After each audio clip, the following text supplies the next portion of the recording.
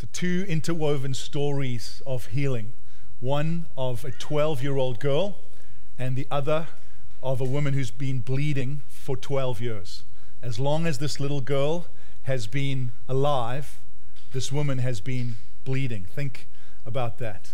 Likely a uterine hemorrhage, which made her unclean, unable to enter the temple. No one would have placed a hand on her or hugged her. She'd spent all her money on doctors, and it had got her nowhere except desperate and destitute and alone. And as Shannon said, here's Jesus, who is exhausted from what he did on the other side of the lake, and the crowd is pressing around him, and he welcomes these two divine disruptions. Jairus, the synagogue ruler, for his daughter, and this woman herself who's been leading. He welcomes the divine disruptions. And I want to just say, this passage terrifies me as a girl dad. I have two sons. I love being a son of boys, but I'm a girl dad, and I love being a girl dad. Are there any girl dads out there? There's nothing like being a girl dad. There's nothing like the sense of affection and protection that you feel for your daughter. From early on, Sophie and I, we just got one another. And we share a love of old guitars, old trucks and old cars, good coffee, old music. Last week I took her for coffee at actually the place she works, Golden State Brewery and Coffee Place. I think it's a brewery. And but we didn't get beer, we got coffee. And on the way back, I was driving in my old truck, and we were listening to James Brown, drinking our coffee, and she says to me, driving along Chapman, "Dad, I like how slow you drive." And she says, sorry, my lace has come undone. She says, "You know, Mom drives quite fast." She was telling on Mom, which is true. And she says, "Asher drives quite fast, but when you got such good music, such good coffee in such a cool old truck, it's good to drive slow." And I was just like, oh, girl dad, there's nothing like it. And that's why I just identify with Jairus. Because as a girl dad, if your girl is hurting, if she's sick, if she's troubled, there is a kind of an angry ache that you will move heaven and hell. I get that movie Taken. You will move heaven and hell to help your daughter and see her get help. And it brings me, go there with me, dads, for a moment.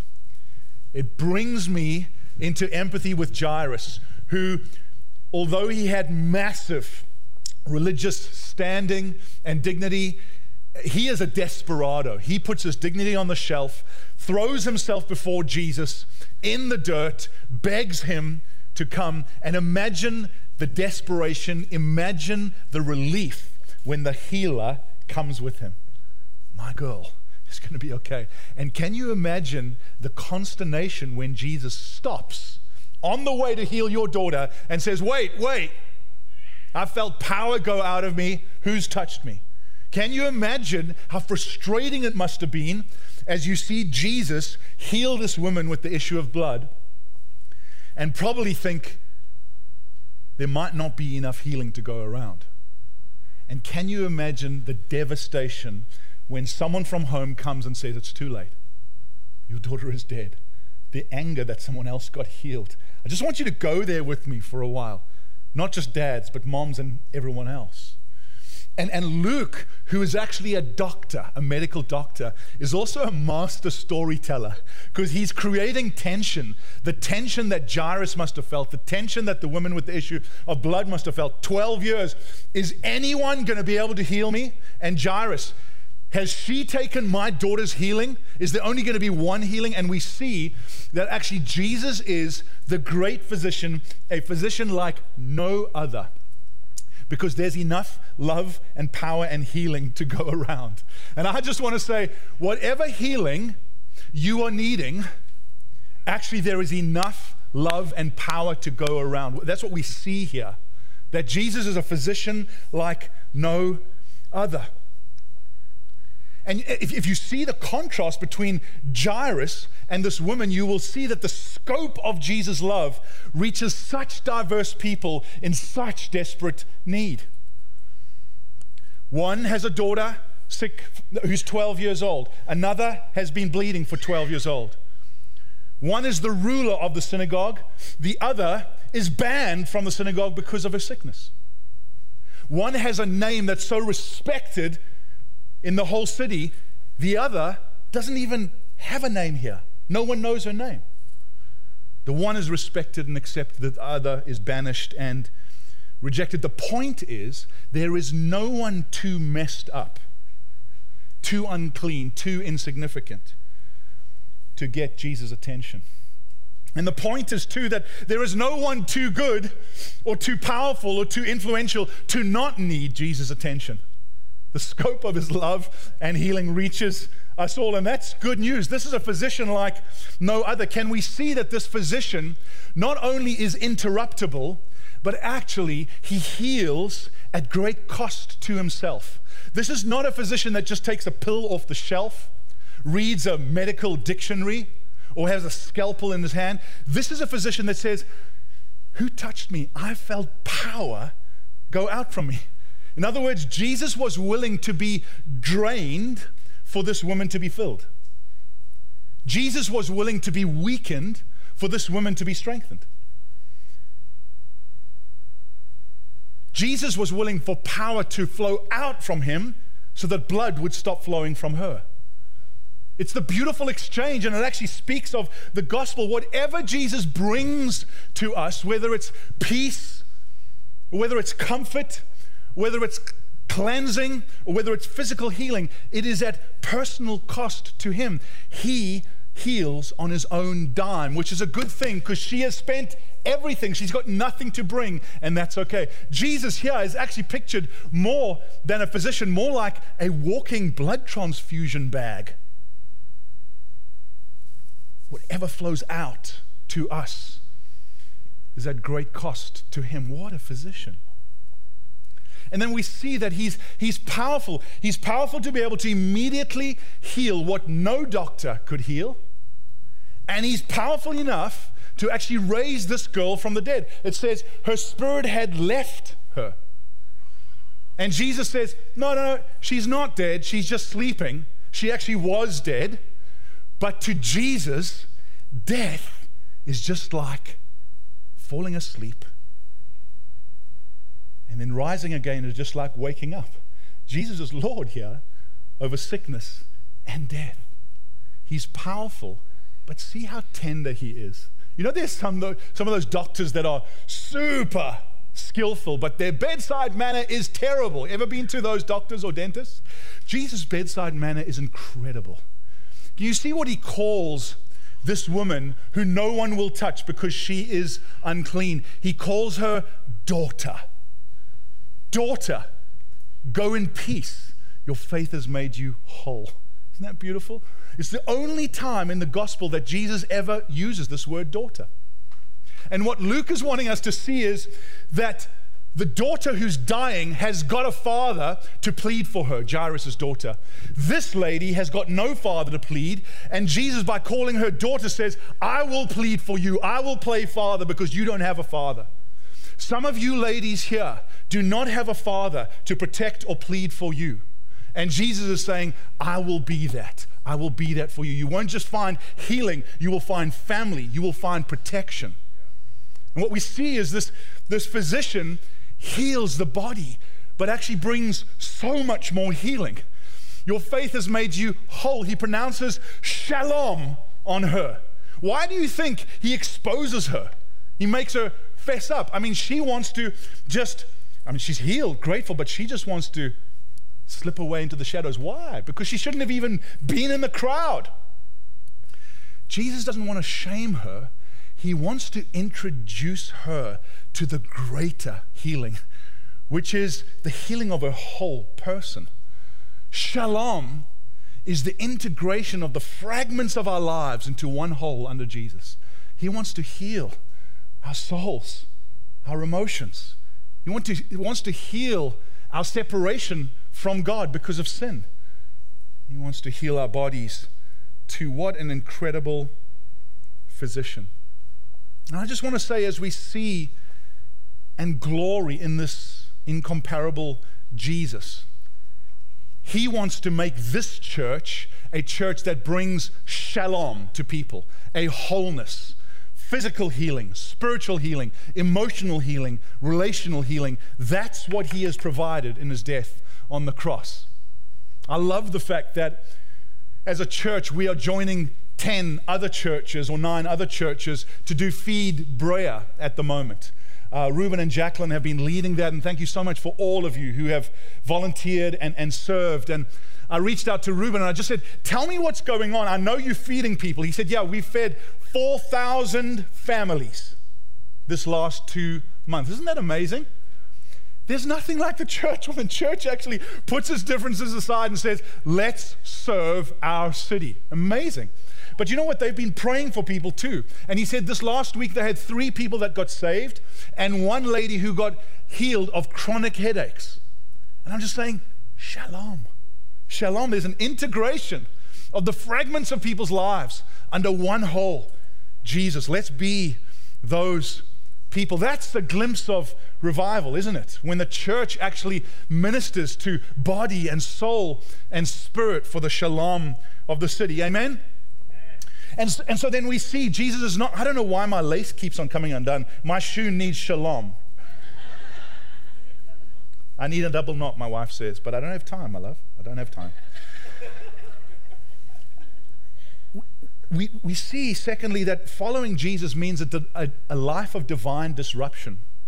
And I just want to take a quick segue here away from healing, this subject of healing, and see that Jesus, these 2 miracles were interruptions.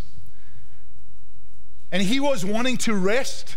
He'd been working hard. The crowd presses around him with all their needs. And then there's these 2 interruptions. And he does not see them as disruption. He sees them as divine interruptions.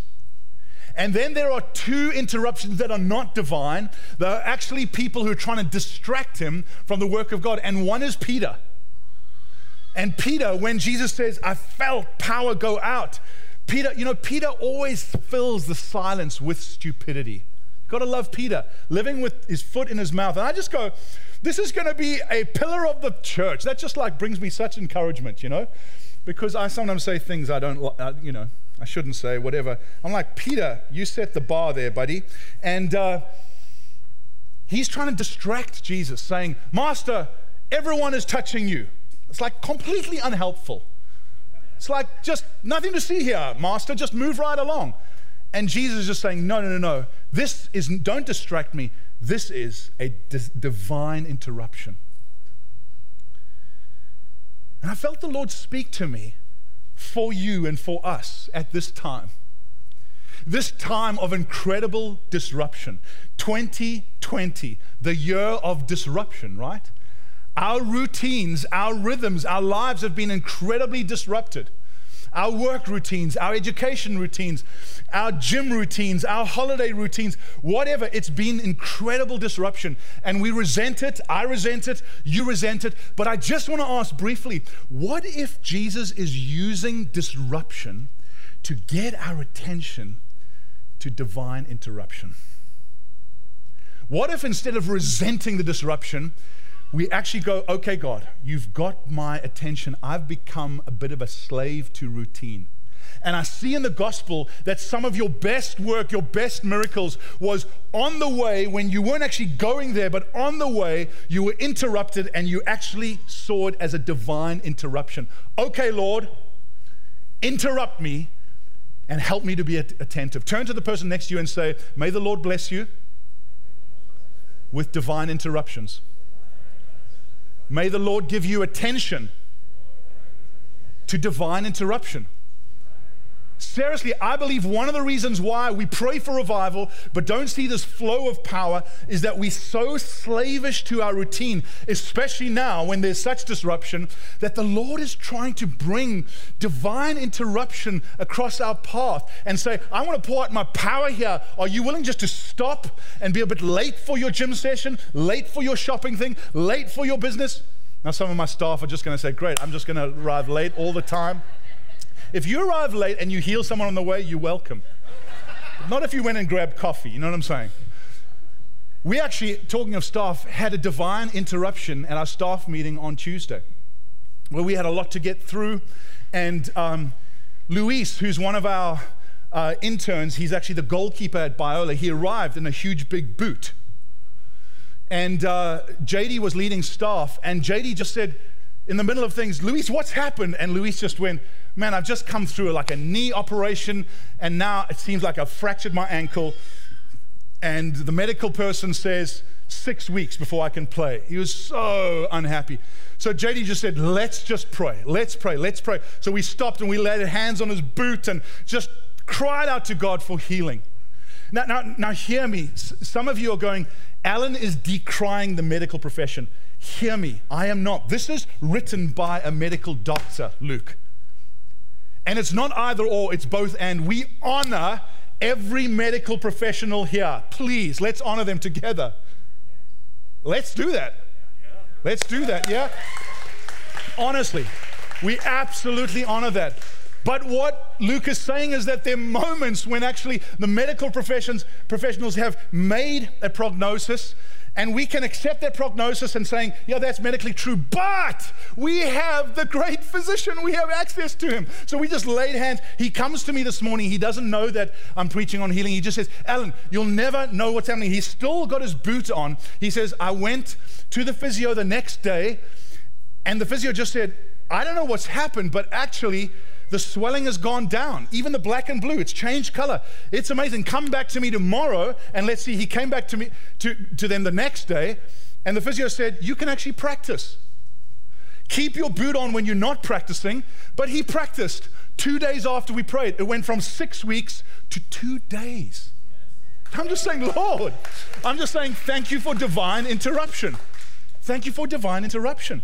That we're actually willing to stop a staff meeting and say, let's just trust the Lord. Beloved, healing is not a formula. It's not an equation. It's not like magic wand. But actually what we see here is Jesus is able to break in to the most stubborn diseases. And let's trust him to do that. Are you willing to be interrupted? Mark Sayers says this, we may not have a plan for 2021, but we have a person. What he is looking for is less control of our lives and more clinging to Christ. Let's cling to him and say, Lord, in this disrupted year, teach me to be attentive to divine interruption.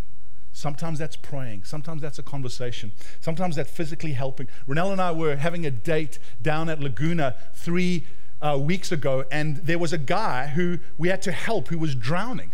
And there was this crazy moment where like we're helping this guy who was drowning. We drag him up the beach, and then the paramedics arrive. So thankful for the paramedics, and they just like, okay, we good, get away. And I'm standing there just praying, Lord, please heal him. He's having an asthma attack. We're looking for a pump. It's in the middle of our date, for heaven's sake. And I'm just like, Lord, please heal him. And there's this lady right next to me, and she's like doing this and like chanting and like trying to push the waves back. And I say, are you a Christian? She says, no, I'm a witch. I'm like, what? This is wild. Sometimes divine interruption is wild, you know? So now I'm praying for this guy that he doesn't die and praying against her curses or whatever they are. Just going like, this is supposed to be a date, for heaven's sake, you know? Gosh, it's wild. But man, that was quite the date. Unforgettable. Unforgettable.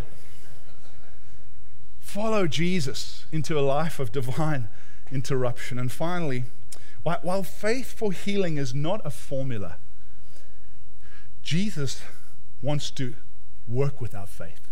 Hear these verses. Verse 48, daughter, your faith has made you well. Go in peace. Verse 50, do not fear, only believe, and she will be well. Hear me here. Work with me here. Because many of us sitting in this room have saving faith. We understand what it is to trust in Jesus for salvation, for forgiveness, for eternal life. But this is a different kind of faith. Your faith has made you well.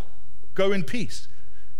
Now, what we see at the beginning of Luke chapter 8 is that Jesus doesn't need our faith to do miraculous things.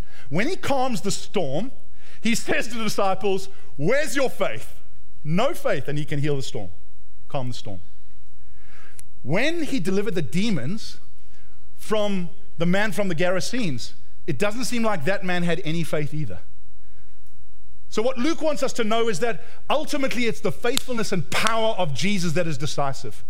When we think of faith, we must realize that the object of our faith is more important than the quality of our faith. Sometimes we have zero faith or little faith, and actually the faithfulness of Jesus is plenty. Let's think of this lady, this little girl who's dying. She had no faith, but it was Jairus' faith.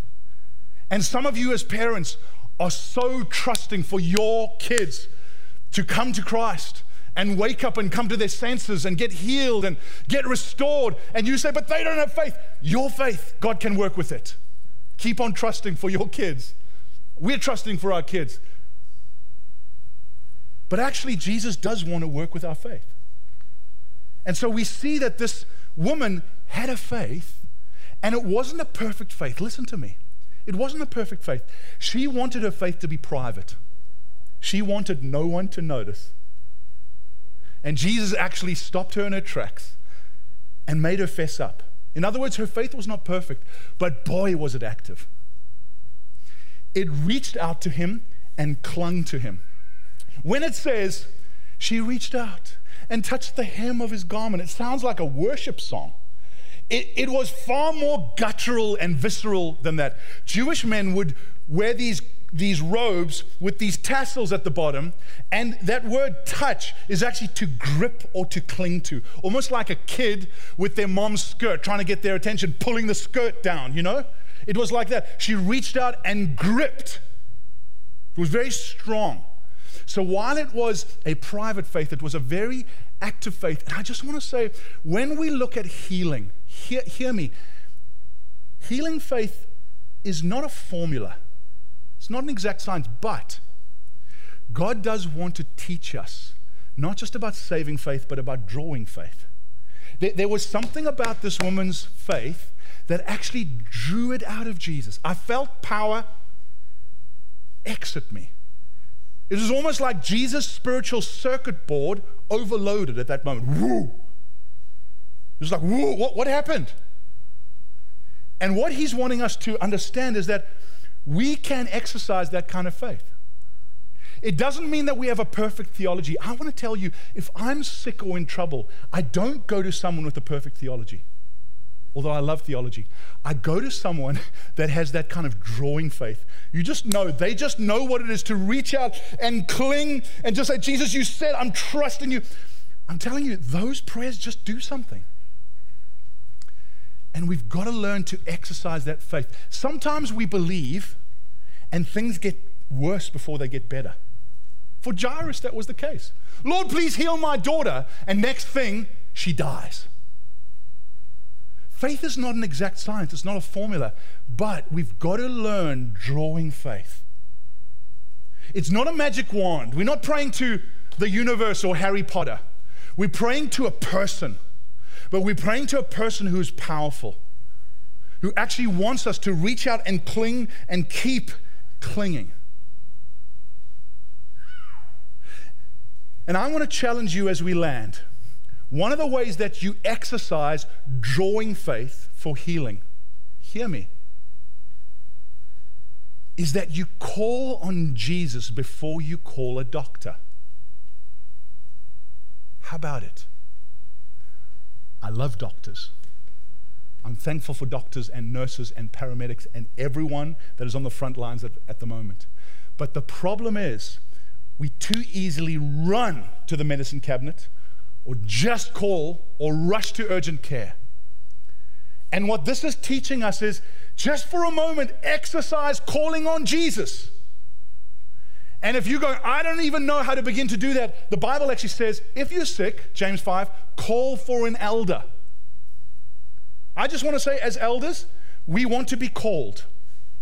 Sometimes on the phone and we'll pray. Sometimes we'll rush around. Other times here on, I love that Frank and Brandy almost every week will call us. She's wrestling with cancer, and and the Lord has sustained her. I'm just saying that's what we do. It's not that God hears us and not you. It's just one of our jobs to pray for the sick. And Renelle and I have tried to do this. We just don't hear what I'm not saying. We're grateful for doctors. But often if one of us are sick, or even our kids, or even our dog, we will say, let's pray, let's lay hands on. You knew I was going to tell a dog story.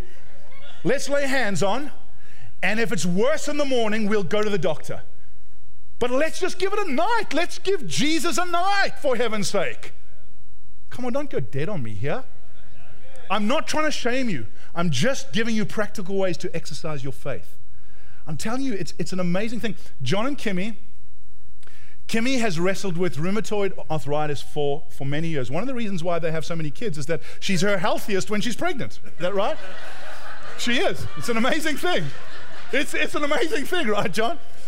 But they went to doctors for many years, and then about a year or so ago, they said, we're going to continue to go to the doctor, but we're going to have a year of concerted prayer. And they brought Kimmy to everyone who had like any drawing faith. And we laid hands, prayed again and again and again. At the end of a year, they were able to come off her medicine. John says they saved $1,300 a month. It's amazing. Just someone who was wise, slowly coming off that. And then keep having kids, right? Joking. Beloved, let's honor the medical profession, but we have a great physician. And actually, he wants his people to call on his name and call the people of God before we run to urgent care. And if we go to urgent care, no shame. Thank you, Lord, that we live with medical aids and that kind of thing. But one of the reasons why, when I travel to third world countries, I see more miracles, is people do not have catch nets. They don't have safety nets. We do. I do. I have a medical aid. I'm grateful. But when we pray, we should pray as if we do not. When all else fails, Jesus, call on you. We've already this morning had incredible healings. I prayed for a young guy, Jacob, this morning. He is studying to be a marriage and family therapist. I just said, firstly, thank you, Lord, that you're making this man a physician of the soul. We honor that. We honor that profession. We need physicians of the soul. Amen? But he says, I've got a degenerative back problem, and it exhibits itself in knee pain, especially when I move my knees like this. I don't know why he was doing that, but you know, he was. I have lateral knee pain. So I prayed for him. I had my hand on this right side of his back. At the end, I said, did you feel anything? He said, it felt like there was a hand on the other side of my back. I was like, well, it wasn't mine. He was like, well, it felt like warm. And it's great. I said, well, you tell me if there's any easing of pain. 2 minutes later, he comes and he says, I've got no lateral pain when I do this. I just wanted to encourage your faith. I'm just like, thank you. Jesus is at work. Now look as we land. It's not always immediate. It's not always. And you know, sometimes in God's great wisdom, it's never. Those of us who experience physical healing, let's understand, our bodies will still die. So while we glory in it, it's not the greatest miracle, which is why Jesus coming and saying, Shalom. The greatest miracle is that she was healed of her uncleanness. She was healed of her separation from God. She was given the dignity of a daughter who found a father. That is the greatest healing miracle. That is an eternal miracle. Physical healing is temporal. But what so often happens is physical healing is like the dinner bell that calls us to the real feast of salvation. And so let's push into it. Let's push into it because it'll often get people's attention so then they can go, thank you, Jesus. Now I need your shalom, the greatest miracle. Heal me of my separation from you. Let's pray. Jesus, just thank you so much that you're at work. You're a great, great physician. And Lord, we know that faith is not a formula, but we come to you and we say thank you for your friendship. Thank you for your tenderness. And thank you that the scope of your love reaches both the unclean and those who are powerful. And we just say, we all need you. We need your shalom this morning. I pray that you'd make us more interruptible. We pray that you'd teach us about not just saving faith, but drawing faith. And I pray even as we sing and lay hands on the sick this morning, that your healing power would flow. Let's stand together.